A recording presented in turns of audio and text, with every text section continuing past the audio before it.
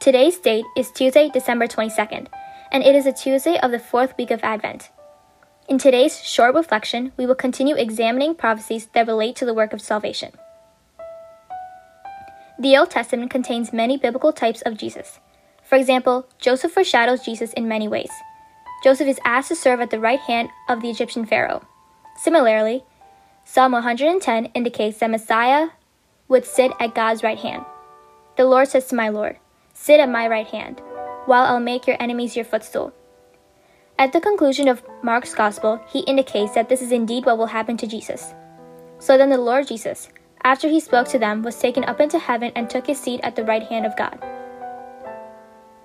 Let us pray. God, we thank you for the gift of your Son. Guide us in this journey as we progress toward our heavenly home, where we may join you and live in love for eternity. Amen.